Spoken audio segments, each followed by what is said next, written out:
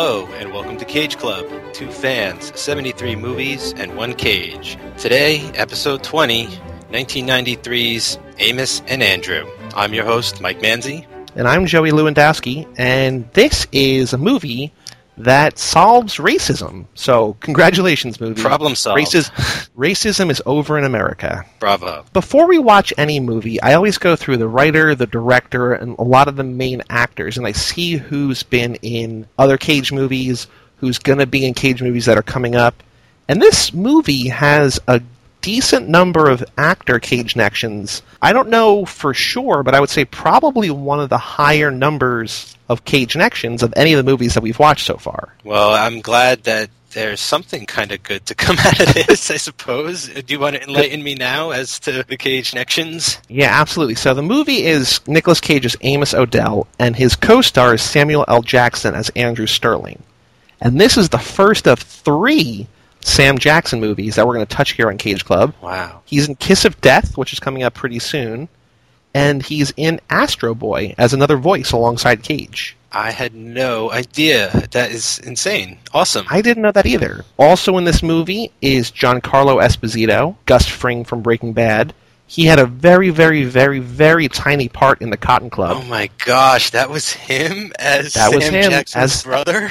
They're not brothers, though, I don't think. Well, I think that's his they're using sister, brother-in-law. That's his sister. They're related somehow. Come on, they're related, aren't they? I don't know, because that's a whole big thing in the movie about Cage calling Sam Jackson his brother, and I'm not sure if it was actually brother or casual brother. All right, that's just a whole other level of confusion this movie just dropped on me. Okay. We'll get there. And the other Cage connection is Brad Dourif, who is one of the best character actors maybe of all time, will show up again in Bad Lieutenant, Port of Call, New Orleans. Oh. But it's Brad Dourif that when this movie starts, this blew my mind. And it has nothing to do with Nicolas Cage. It has really very little to do with Cage Club. The thing that I know Brad Dourif from, and I'm sure you do too, Mike, first season of The X-Files, Brad Dourif plays this guy Luther Lee Boggs in an episode called Beyond the Sea, which is the episode where Scully's dad dies. Yes. And Luther Lee Boggs is sort of not a psychic, but he's kind of a medium, like he can channel the spirit of dead people. He really freaks Scully out because her dad dies at the start of the episode, and he's this like guy on death row, and he makes Scully believe that he's channeling her father. But what's crazy, and what like really honestly blew my mind, is that this was a year before, Amos and Andrew was a year before this episode of The X-Files aired. Basically the same time, right? Mm-hmm. This movie, with Brad Dourif in it, starts with Beyond the Sea, the song, playing over the opening credits. That's awesome. I totally forgot he was actually in an X-Files episode. I know him best as the voice of murderous child toy all-around good guy Chucky, the murderous child's play doll. And then I know him as the Doctor from Deadwood. I mean, he, like you say, he's a great character actor. Yeah, that X-Files connection is awesome because it does indeed begin with Beyond the Sea. Because his name's in the opening credits because he's one of the stars of the movie. And so seeing his name while hearing that, knowing that Amos and Andrew came out less than a year before that episode, and that's really honestly, like in terms of quote-unquote important X-Files episodes, one of the more important ones and one of the best ones early on. He sings that song to Scully in the episode, and I was just like, what is happening here? As soon as that Cage connection happened, or as soon as that, not even Cage connection, just that connection happened, everything went down. I was like, oh, this is not a good movie. Well, there's also right on those opening credits, I spied another Cage connection. I saw on the ferry boat, I suppose. It's the ferry. It opens with the ferry that Sam Jackson's going to the island on. And there's a red sports car on the boat. So sort of red sports car. Sort of foreboding imagery right there, knowing what we're about to get into. And there's the red sports car in the, spoiler alert, on the ferry on the end of the movie. That you sent me the screenshot of the car on the ferry on the way there, and then I noticed that it's on the ferry on the way back. So maybe it's not his car, but maybe it's somebody who's on the island going to and from the island. So you want to know, my actual guess was the actors had to ferry their cars over to the island for filming, and that's actually his car. Like, that might be Sam Jackson's car. Or Nick Cage, the actor's car, and got it in the shot. Definitely buy that. So another Cage connection is that this movie starts once again with Cage in prison. We've done 20 movies, and he's been in jail like 4 or 5 of them.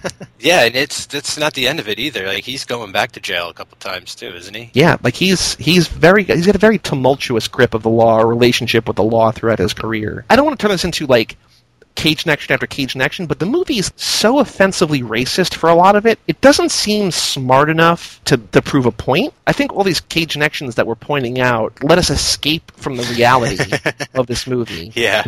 In jail, we see him, and he rolls up his sleeve, and he's got a little billiards ball tattoo on his arm. Back to Rumblefish, back to Racing with the Moon, always in trouble with the law, always in love with billiards. I love the tattoo because it says foreplay. It's a 4-ball with the word play written under it. And it's just so in line with his characters being, these like sexually charged guys that are always looking for a piece, And so I saw that foreplay tattoo, and I knew that's all that was on his mind is just sex this whole movie. He's just looking for a piece. I also liked how when we are introduced to him, he's doing a handstand. Yeah. What was that about? Like, is he just I think maybe he was just meditating or trying to do something interesting that he's not just sitting on a cot or lying down. I just thought it was strange, like how many people just in prison are just doing handstands. This makes no sense in the grand scheme of things.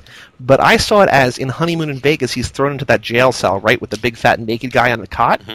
And so I saw it as he just needs to exist somewhere else in the cell, so he's able to do a handstand because he can't go on the bed, and so he's just learning other ways to deal with life in a cell. It's like this hive mind of Cage characters throughout his career that he learned how to do this in one movie and just does it in another movie. Yeah, I buy that. It's like every time he's in a cell, he's got to be doing something different than the last movie. I don't know. I mean, so how many times has he been in jail so far? He was in jail in Honeymoon in Vegas, in Wild at Heart, in Raising Arizona. Are we missing any? He was in Wild at Heart. He went to jail twice. I don't know if we want to... And Raising Arizona, he went to jail 4 or 5 times. It's a lot of jail time. He's not really like they're not movies about jail. Like he's just there. Like that's just part of his characterization. He'll go back to jail for Con Air, and even Face Off. He visits a jail. He's in it, but is he? Is it? I mean, we'll get there. But it's kind of hard to talk about Face Off right now. Before we talk too much about this movie, we need to talk about the racism in this movie. Yeah, it's Amos and Andrew. Its name was inspired by, though I don't know if there's anything really more of a connection to Amos and Andy, the old radio show that became a TV show. When it was a radio show in the 50s, it was 2 white guys doing the voices of all these black characters in Harlem. That premise alone is incredibly racist. When it made its way to television, they got black actors to play the roles because obviously you can't sort of hide behind radio anymore. It's a movie that's sort of alluding to a time of racism. And in this movie, multiple characters put on blackface for quote-unquote night ops, but still put on blackface. It's very strange. I have a couple ideas as to how this movie could have possibly been made in the first place, but you're right in how it evokes like this minstrel show mentality. I don't know if it's trying to be a satire of that or update it and try and see if there's any sort of acceptable level of that during this time. It all comes across in pretty bad taste, like especially within the context of today. None of this humor quite holds up. No. The only thing like I could be thinking about, because I remember when this movie came out, there was like a pretty strong climate of like political correctness was just sort of starting to infest the social consciousness, and everybody was being super political correct. So this could have been an early response to something like that. I'm not saying it is. I'm not trying to, I'm not apologizing for this movie whatsoever. And the other thing I was thinking of is just at this time in Hollywood, they were buying up licenses like crazy. They were doing Beverly Hillbillies, Flintstones, Brady Bunch. So someone might have just said, hey, Amos and Andrew, we got the license. Let's do that. Let's do something. Let's update it. Let's modernize it. Let's try and do it with, let's not try and make people forget how racist the original was, any of that. But those are just the ways I was trying to sort of rationalize the creation of this movie. I don't know that you really can. Everything about it is just so offensive. I really want to know, and your possibilities kind of make sense. I want to know who had the idea for this and like who greenlit this idea, because everything about it is just, especially in today's society, it's just bad. Well, that's the other thing, too, is this was just a different time in society. There was no internet. This is even before O.J. trial. You know, like, even just a year from this movie coming out would be the O.J. trial, and, like, it would play drastically different even then, just simply a year later, you know? So just so many things happened to change the landscape of society since this movie came out. It's kind of this bizarre point in history. It's too bad, but there it is. You know, there was a time when this was still acceptable, you know, and it was not that long ago. Because the whole plot of this movie, I think it's important to talk about the plot just to sort of emphasize how weird and like how much of a relic of that specific time period it is. Sam Jackson is this award-winning, brilliant man, playwright, everything, like inventor. It seems like he's a jack of all trades, like everything that like a man could be good at, he seems to be good at. He's an activist, right? Like today we would probably call him an activist. Like he's an author, right. He's a public speaker, he's famous for being like the voice of part of his generation. He wrote a play called Yo Brother, Where Art Thou? And so he buys a house, a summer house, on an island in Massachusetts. He goes there, and the first night he's there, he's just sort of getting settled, turning his music on a stereo, and this white couple on the island sees him in this house, isn't aware that the house was sold, assumes he's a burglar because he's black, calls the cops. The cops show up, tell him to come out of his house, and then open fire on him for holding a weapon, which was actually just the keys to his car to turn off the car alarm. It's like even worse, because the cops believe the neighbors right off the bat without any proof or anything. It's all speculation. Yeah. So Dabney Coleman, who's like the head police guy, and Brad Dourif's like his number one guy, they believe the neighbors like just flat out. They don't even do any investigation whatsoever. And before Sam Jackson even knows what's going on, like the house is surrounded, they've got guns drawn, yet Brad Dourif has gone into disguise. He goes into night ops mode and covers his face basically in soot, which is effectively blackface, and sneaks up close to the house to get a better vantage point and sets off the car alarm. And that's when Sam Jackson comes outside. Brad Dourif opens fire on Sam Jackson, right? Yeah. He later, it's crazy how like timely this all is, like in terms of like Trayvon Martin and all these like things in the news. The police chief, Dabney Coleman's just like, why did you shoot at him? He's like, oh, he had a gun. Like I saw a gun. And then later in the movie, the cops find out that it was just the car keys was just for the car alarm. But like in this movie, it's played for like comedic effect. Yeah, that's what was pretty scary. Is that like this whole misunderstanding that ends in like a shootout almost like it's supposed to be funny. And I don't know. I mean, that just again poor taste or whatever. Maybe just the world we live in today. It's like all these things just come crashing down on my head. I'm sort of slack-jawed watching this movie. To be quite honest with you, like my mouth is wide open. You know, my hands are sort of mid-air, just in the what is going on position. I know. For most of this. Yeah, I had no idea this was what we were getting into. I mean, you know, the title should have probably tipped us off a little bit, but even that, like, who could have imagined what they were going for? And, like, to make things worse, a couple of real night crawlers show up, you know, these amateur journalists trying to... Totally Nightcrawler, you're right. Trying to just capture some footage that they can sell to the news. Not nearly as good as Jake Gyllenhaal is at his job in Nightcrawler. They show up and they're interviewing the cops. And it's around this point when the cops realize that like they are completely in the wrong. Like they realize early on. Their plan to get themselves out of hot water and to make sure that Sam Jackson is not going to press charges or whatever, doesn't think that the cops are just shooting at him because he's a black man. They're going to go to jail. They're going to get Nick Cage out of jail. They're going to put him in the house, and then he's going to surrender to them. And then instead of charging him with a crime, they're just going to let him escape to Canada like he tried to do earlier. Right, they're going to use him as a scapegoat to clean up this mess that they created before anybody hears about it, before it goes nationwide as far as the news is concerned. There was one thing about this moment that kind of infuriated me, to be honest. When Dabney Coleman is calling Sam Jackson's house and he has him on the phone and he realizes that he owns the house, that he's not in fact robbing it, he's like, yeah, that name sounds familiar. He's a really famous guy, but no one can figure out what he's famous for. He's like this very important sort of political activist, writer, novel thing, but no one on the, like everyone on the island recognizes his name, but no one knows what he does that makes him famous. It was just like another level of like infuriation. These are just like idiot police officers. Like, it's just complete police incompetence. So it sort of makes sense that they don't know. He's sort of, I mean, not like as important as, and it almost seems like later in the movie, Giancarlo Esposito leads this mob of angry black people to rise up against these white cops. He's sort of like the Martin Luther King, you know what I mean? But it's like Sam Jackson's almost, in terms of this movie, as well known as Martin Luther King. It would be insane for someone in the 60s to not know Martin Luther King's name. Martin Luther King, you know, that name sounds familiar, but I don't know. Yeah. I don't know where I know it from. What country was he king of? So Cage is in prison for like really sort of not, I don't think, too serious charges. Dude, his charges are statutory rape. Like I don't think so. Wasn't he hitting? He said she told me she was 18. What was that supposed to do? What I gathered, and I went back because it sort of didn't make sense, and I might have misheard this the second time around, but I thought I heard that he was in prison for being drunk and disorderly and contributing to the delinquency of a minor. Yeah, statutory rape. I think. But I don't know. That's they don't. Do they ever say that? No. They never say it. But I was pretty much thought that was implied. Later on, there's a 17-year-old pizza girl that shows up that he basically hits on and tries to get in bed. They're setting him up. In my eyes, they set this guy up as a sex offender. We're supposed to sort of grow to like this dude by the end of the movie. I was like, what? I don't know, because he does say she looked 18. I just thought it was that he was out drinking and having a good time and got this girl drunk and they got into trouble. I don't think he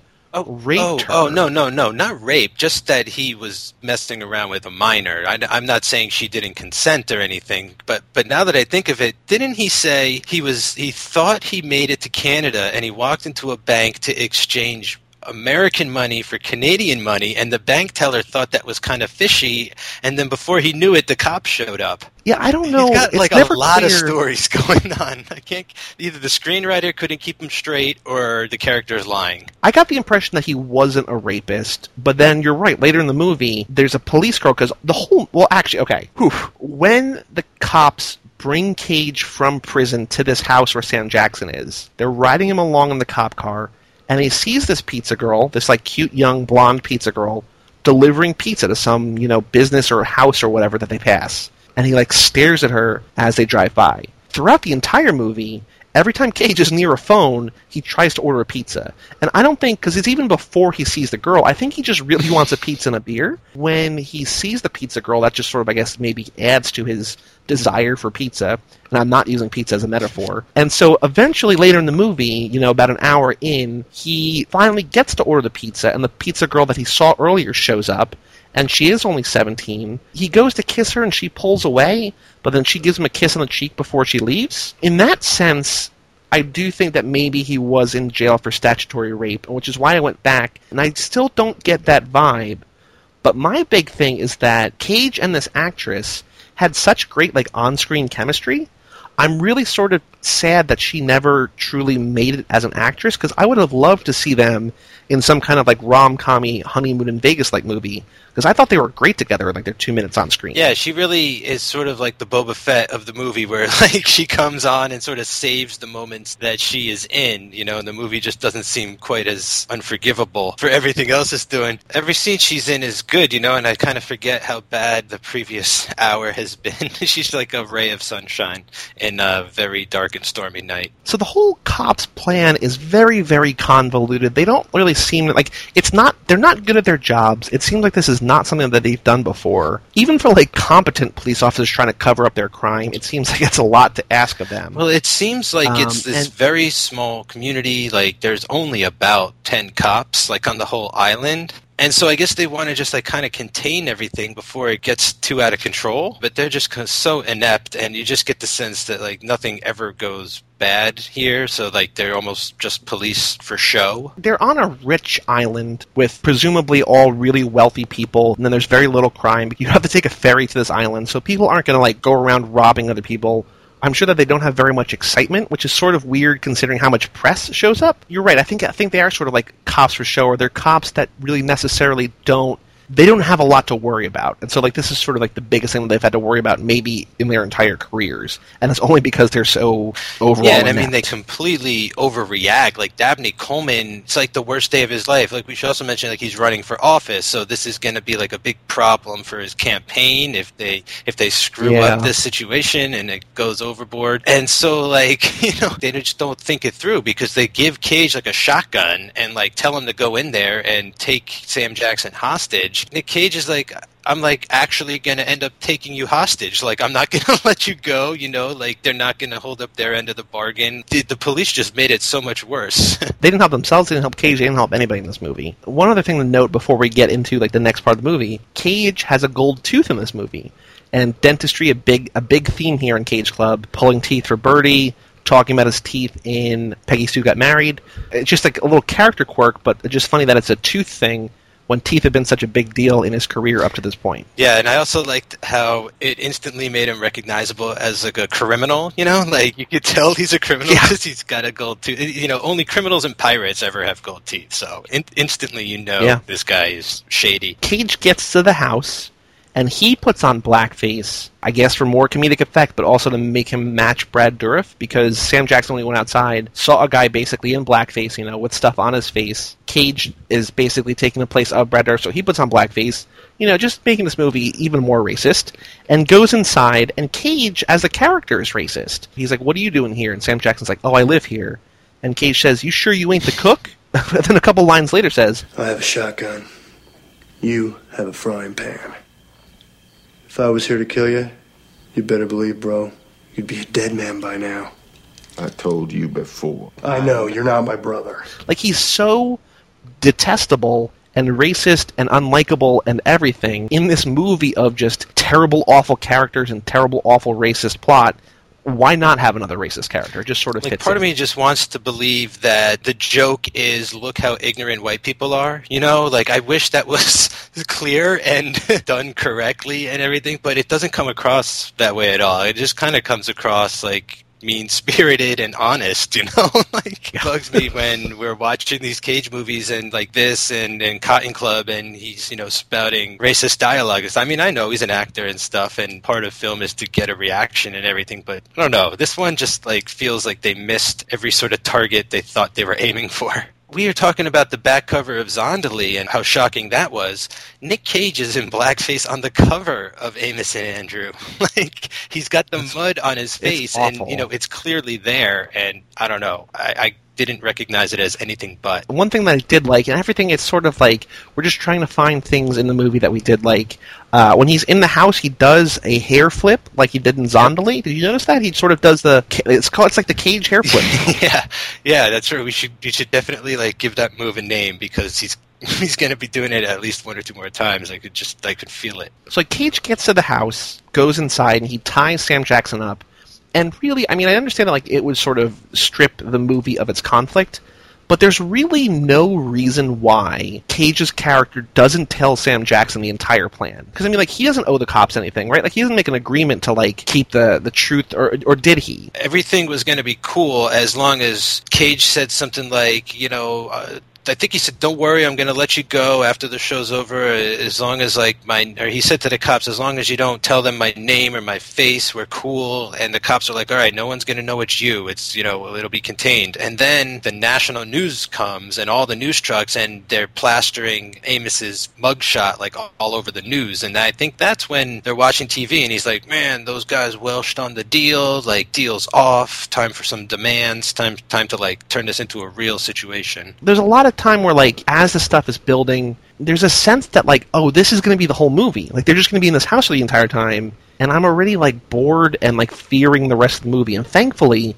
things mix up a little bit. It just feels, like, slow and sluggish, and just, like, it doesn't feel well plotted or well paced at all. It doesn't even really switch up all that much. Like, Dabney Coleman decides, like, he's going to rush in and finish this before it really gets too out of hand. He ends up becoming a hostage. Amos and Andrew sort of, I wouldn't say team up, but Amos takes Andrew with him and they leave the house, and he becomes his hostage sort of on the run, and we get this shot of them running through the woods, and I'm like, oh man, it's like it reminded me of the Defiant Ones, and I was like, I should just put in the Defiant Ones, because that movie says everything that this one probably thinks it's trying to say, you know? And they go to another house, and they hold up there. Like, it changes, but then it doesn't, you know? And the house that they go to is the house of the white couple that call the cops on them, because I guess there aren't that many houses on this island. So the only people that we know, Sam Jackson has his house, the white people have their house. So they go to that house, and then the white people come back. Cage takes them hostage, too. And there's just, like, a lot of, you know, wacky antics, like the dog hates Sam Jackson, and Sam Jackson thinks the dog is racist, but he's actually just, like, afraid of dogs, and then when he's nice to the dog, like, all the dogs love him. Like, that's an example of one of this movie's, like, jokes, is that the dogs aren't racist, they just want, like, Sam Jackson to pay them attention. But he's allergic to them, so they can't really, he can't be too nice and to Sam them. Jackson's kind of just like a liar to a degree at this point, too, because he got shots, and he could be around dogs, and, like, it's not that he's afraid of dogs, he just doesn't like dogs he doesn't know, and once he gets to know them, like, he can sort of has like this Cesar Millan type control over them, and so does Nick Cage, like, 'cause he's got like control over all animals, I'm sure, in every movie, but in this one, he sees the dog and he's like, sit, stay, and it becomes like part of their little crew at that moment, you know, it's like Nick, Sam, and the dog, the movie. Which would be a better movie. Like, I want to see them, like, on, like, a lighthearted romp across the country. I don't want to see them holed up, like, on a racist island. Yeah, I want to see them, like, trapped in the future, like, fighting to get home. And, you know, like, I want to see these guys together more, but it's just unfortunate that this happened. One thing that I thought, like, even though it is just very redundant because they just hide in houses the whole movie, like, it is kind of smart how they think the police think they're hiding in one house and in fact they're hiding in another house, but even that, I feel like I've seen that in like 100 other movies before too, but you know, that's about as clever as this one gets. Well, what if I told you we weren't in the house? I do want to say that my favorite part of the movie, I think, is Bob Balaban. Oh, poor Bob Balaban was all I kept thinking. I don't know why he's in this movie, but he gets called in as, like, the police psychiatrist, Dr. right? Fink. Ultimately just sort of, like, has, like, this ongoing monologue for most of the movie that they just keep cutting back to him. Just, like, his, like, ultimate tragic life story, right? Like, he's trying to sympathize with Cage, but he's just talking to no one, and he's just telling the saddest story in the world. It's played as he's telling the story over the walkie-talkie. He thinks he's talking to Nicolas Cage and getting through to him, but actually the only person hearing it is a gagged and bound Dabney Coleman who's sitting in the chair. So it's torturing him. So Bob Balaban's like telling his life story, and Dabney Coleman's being tortured inside the house. This is part of the movie where we see my favorite character, which is Bob Balaban, and we also get a lot of my least favorite character, which is that guy Michael Lerner, who plays the guy in the white racist couple who calls the cops on Sam Jackson. The fat guy, the husband? Yeah, there's like a high comedy scene where they're like in the back of a car and Cage is trying to get in, or he's trying to, whatever, it's stupid. The joke is that that Sam Jackson keeps unlocking the door and this guy keeps locking the door. And it happened, like, it's like a full minute of the movie of this joke. I hate this so much, and all I could think at that moment was that Sam Jackson accidentally shot this guy in the back of the car, much like he would shoot Marvin a year later in Pulp Fiction. Like Marvin's just like, you know, a sweet, innocent little kid. This guy is the guy that you want to kill. I wonder if that's the point of this movie, too, where it's like, okay, so he's the guy who's the super racist who called the cops in the first place, and now he's acting like a selfish jerk, and, you know, he's just this big fat cat kind of guy who, you know, is a rich idiot and all this kind of... So, well, he's not an idiot. As we hear throughout the movie, over and over again, oh, he's a lawyer, and he's like, oh, you might have litigation. But being a lawyer, like, again, I mean, maybe, I think it means more in movies than it does in reality. I know a lot of broke lawyers, like, running around, especially nowadays. You're right, I mean, it could be that he is from that corporate sector, you know, he's doing corporate law, you know, defending guys like cigarette companies and, you know, things like that. I wouldn't put it past this character. Yeah. But yeah, you're right though. They spend a minute on something, like when it happens in real life, I get annoyed in 2 seconds. And they go on with this door locking thing, and I can't believe like how committed they are to these just terrible jokes. Now, the one thing that kind of got a reaction out of me is when they're going through their dressers in their bedroom and they find like a drawer filled with like assorted dildos of different shapes and sizes, all this bondage gear, and then Sam Jackson just like looks at, it doesn't look at the screen, but he may as well have looked at the screen and just goes, man, white people. And then so later in the movie, he uses that bondage gear to tie up the white people, and like it's like a joke. That's like the Gimp. But I mean, like this movie, I keep drawing like parallels to Pulp Fiction, but like, it could not be farther from like anything good. I guess still talking about Pulp Fiction, Sam Jackson has a speech a little over an hour in where he's just like getting worked up, and it almost sounds like the Marcellus Wallace speech. It's really frustrating to me to see Cage doing like his stuff, or Sam Jackson doing his stuff, or Brad Dourif, the character actor in this movie, or Bob Balaban, committing too much to this movie that really doesn't deserve any of it. You know what I mean? That it's like these flashes or these glimpses of brilliance in an otherwise like awful package. Because I don't feel like anyone's phoning it in. You know, I feel like Sam Jackson actually showed up to work. I feel like Nick Cage I feel like everybody's there. You know what I'm saying? Like sometimes you can tell, like we mentioned with Adam Sandler nowadays, how he just sort of drifts through those films like,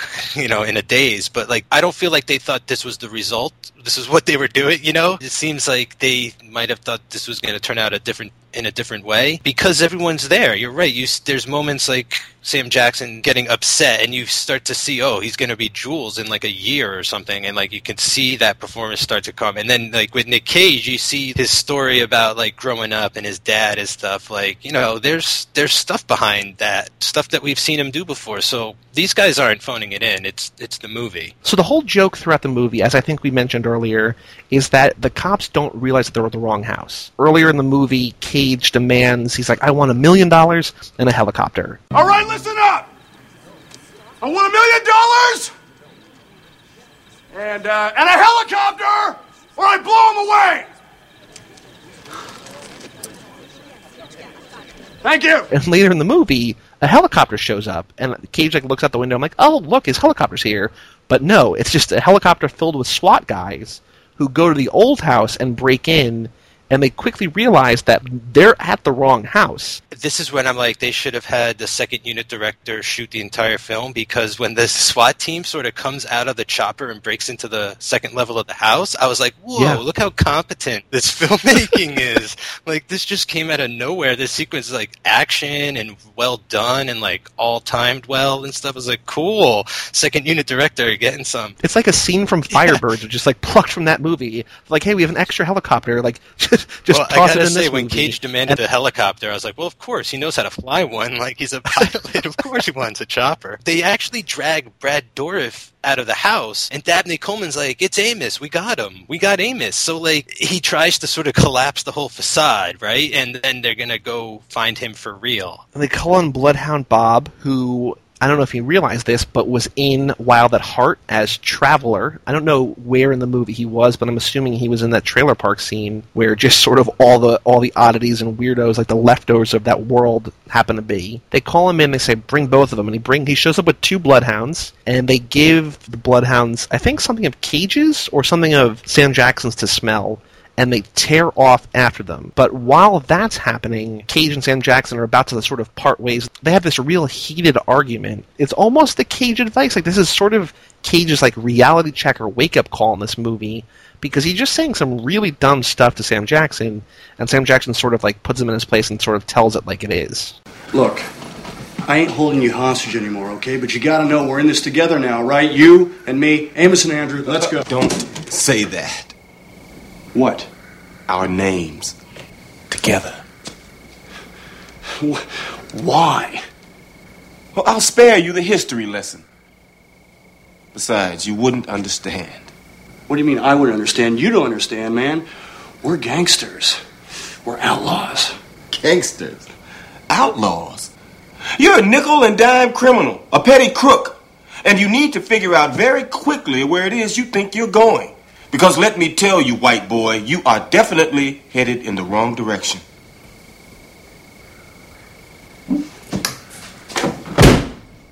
I've had enough of this. I'm going home. Hey, crook.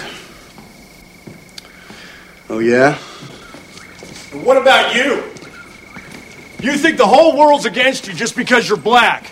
Something don't go your way, it's because you're black. They had a beer at the supermarket, it's because you're black. It rains, and you get wet, it's because you're a black man. Well, you saw for yourself there ain't no conspiracy here. No plot to get you off the island. Nobody trying to assassinate you. That's all just as crazy as thinking that everybody with black skin is your brother. What do you know about black skin?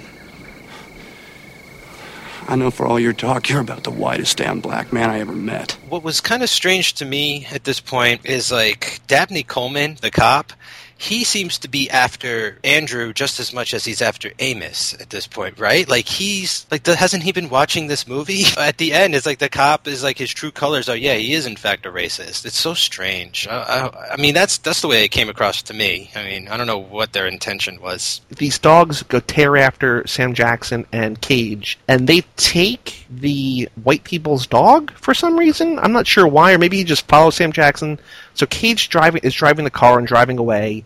Sam Jackson's like running through the woods with this dog, and there's a couple dogs chasing him, and I just thought of Raising Arizona and how much better in every way that dog chase was than this.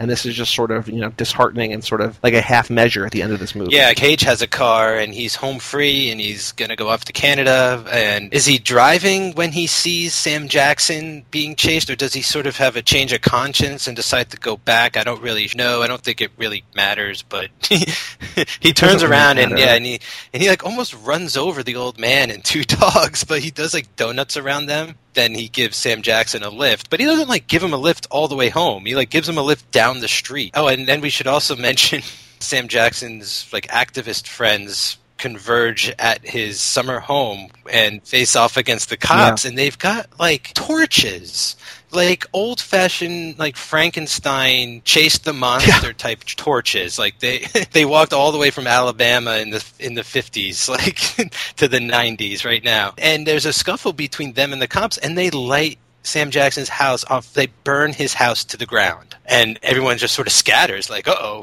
like, let's get out of here. There's a lot of like beats in this movie that really sort of have no repercussions. Like, things just sort of happen, and like it doesn't really matter. Like, the whole fallout or aftermath of that is that at the very end of the movie, Sam Jackson says to his wife, I think the house is going to need a little bit more work than we thought. And like, that's it. There's no stakes, and there's nothing that matters at all. What was even crazier is that the cops and the media all leave the scene not even knowing what happened to Sam Jackson. They're like, we still need to find Andrew. And like the movie ends before like any of that is really resolved. Sam Jackson drives with Nicolas Cage onto the ferry and across to the mainland to say goodbye and everything. And the movie ends before he gets back to the island and his house. So technically that thread is still up in the air. But it doesn't matter because like nobody cares. Like nobody...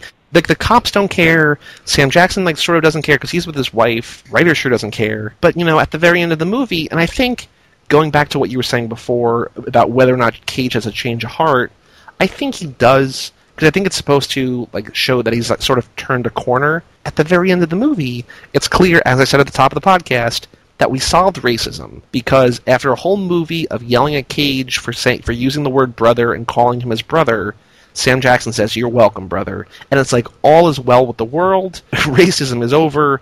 That this horrible, terrible person that Cage was, all is redeemed. And I was thinking about that too, and it's like, it's not like they're ever going to see each other ever again. So why not just split peacefully? Why not just go out on a high note or something? But also, like, I got to say, like, the Sam Jackson character kind of changed a little, right? Like, he went from trusting white people to not trusting white people, then back to sort of trusting white people again by the end of the movie. So, there was a little bit of an arc there. The only other thing really to note in this movie is that I think it's the first Cage Club movie with a post-credit sequence. It's like a real Marvel type of movie. That's the last thing that I wanted to mention, too. If it wasn't for the amazing Sir Mix-a-Lot song over the closing credits, I probably would not have discovered the post-credit sequence, but I sat through that song. That is the only reason that I stuck through the credits, too. And part of us are probably programmed now at this point to sit through credits, a little more than usual because of, like, the Marvel films and things like that, but I was stunned. A post-credit scene for this movie. Why? I don't know, but it also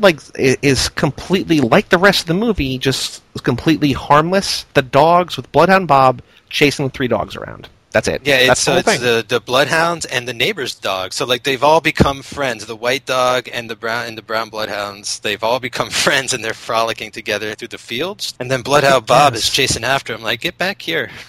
So the whole thing is that Cage was in Pittsburgh. He was trying to go to Canada. He made a wrong turn, wound up in Massachusetts. At the end of the movie, he's in that car. He's driving away, and he gets to like a T in the road, and he makes a left, and it says that there's a Canada is to his right. Wikipedia says that like that's just him, like as the big joke to end the movie that he made the wrong decision again or whatever. But I saw it as he was trying to break free of because he tells everybody in the whole movie that he's trying to go to Canada. I saw it as a way that he was trying to hide from them and sort of escape. Yeah, I would go with that. I go either way. You know, as a joke, it's a bad joke. You know, I don't see, I could see them ending on a bad joke.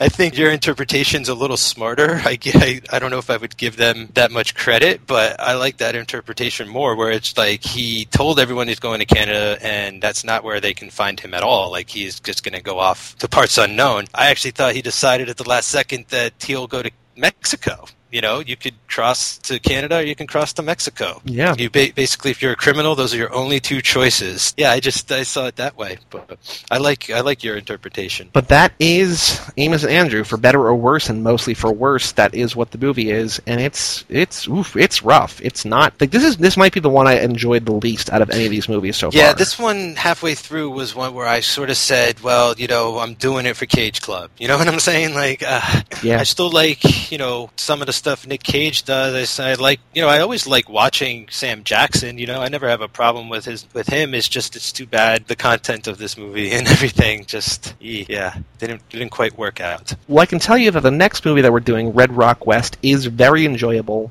I only saw it once. It was a couple years ago, so I don't really remember much about it, but I remember really liking it, and it's one of those other ones that I had never heard of before I saw it during the Cage Marathon at Draft House. And so it's a welcome return from this Rocky Patch in Cage Club. Every movie that we see, even if like right now we don't love them, it's just one step closer to the best part of his career. Just think of it like sort of like that. You know what I mean? Yeah. You take the good, you take the bad, and eventually you get to Con Air, Face Off, and The Rock. So it's all beautiful there. I sort of remember Red Rock West being on HBO a lot, and it was one of my best friend's favorite movies in high school, but I've never seen it. So I'm looking forward to finally checking this out. I'm going to give my buddy a call after I watch it too and let him know I finally saw it, 15 years later. I look forward to moving on. For everything Cage Club, go to cageclub.me. That's where you'll read all our reviews, where you can follow us on Twitter, where you can learn more about the podcast on iTunes, all that sort of fun stuff. Next time we have Red Rock West. I don't know, it's sort of under the radar. I don't imagine it's too readily available in terms of streaming, but we'll see. I'm Joey Lewandowski. And I'm Mike Manzi. Ow! Okay, Canada.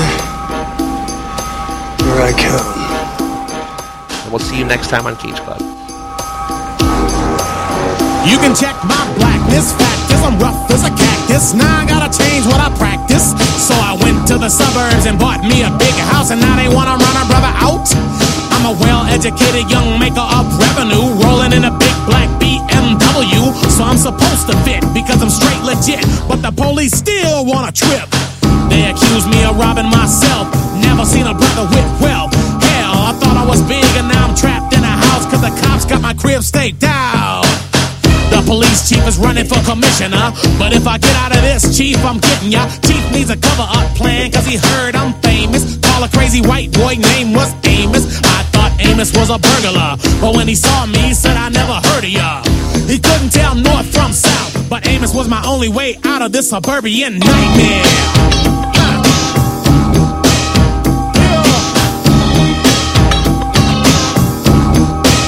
My suburban nightmare.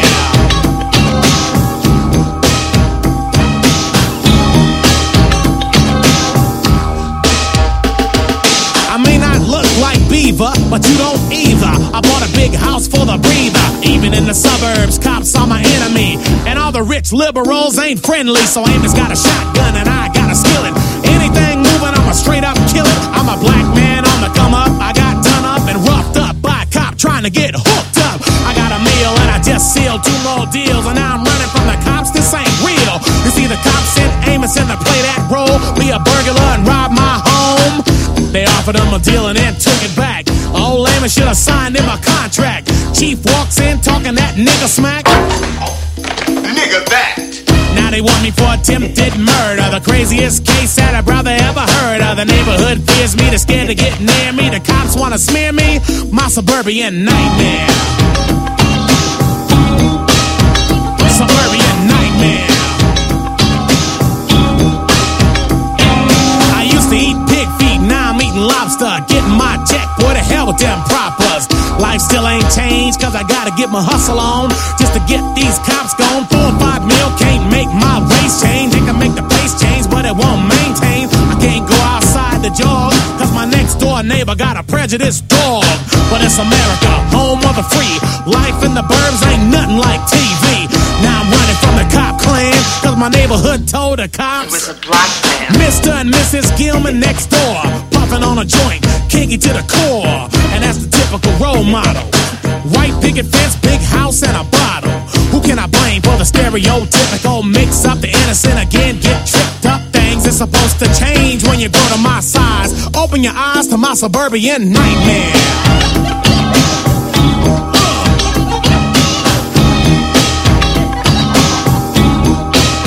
My suburban nightmare.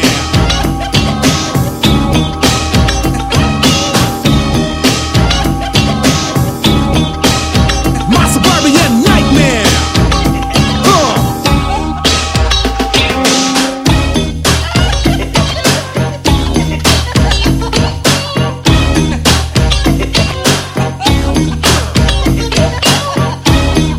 Yo, Amos, hook up the pizza, homie.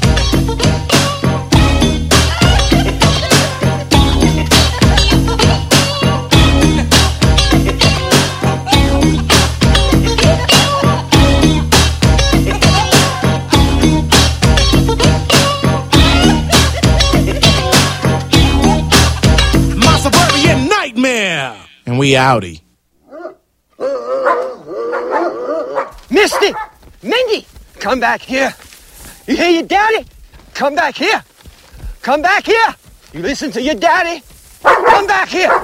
Come back here! Come back! Come on! Come on!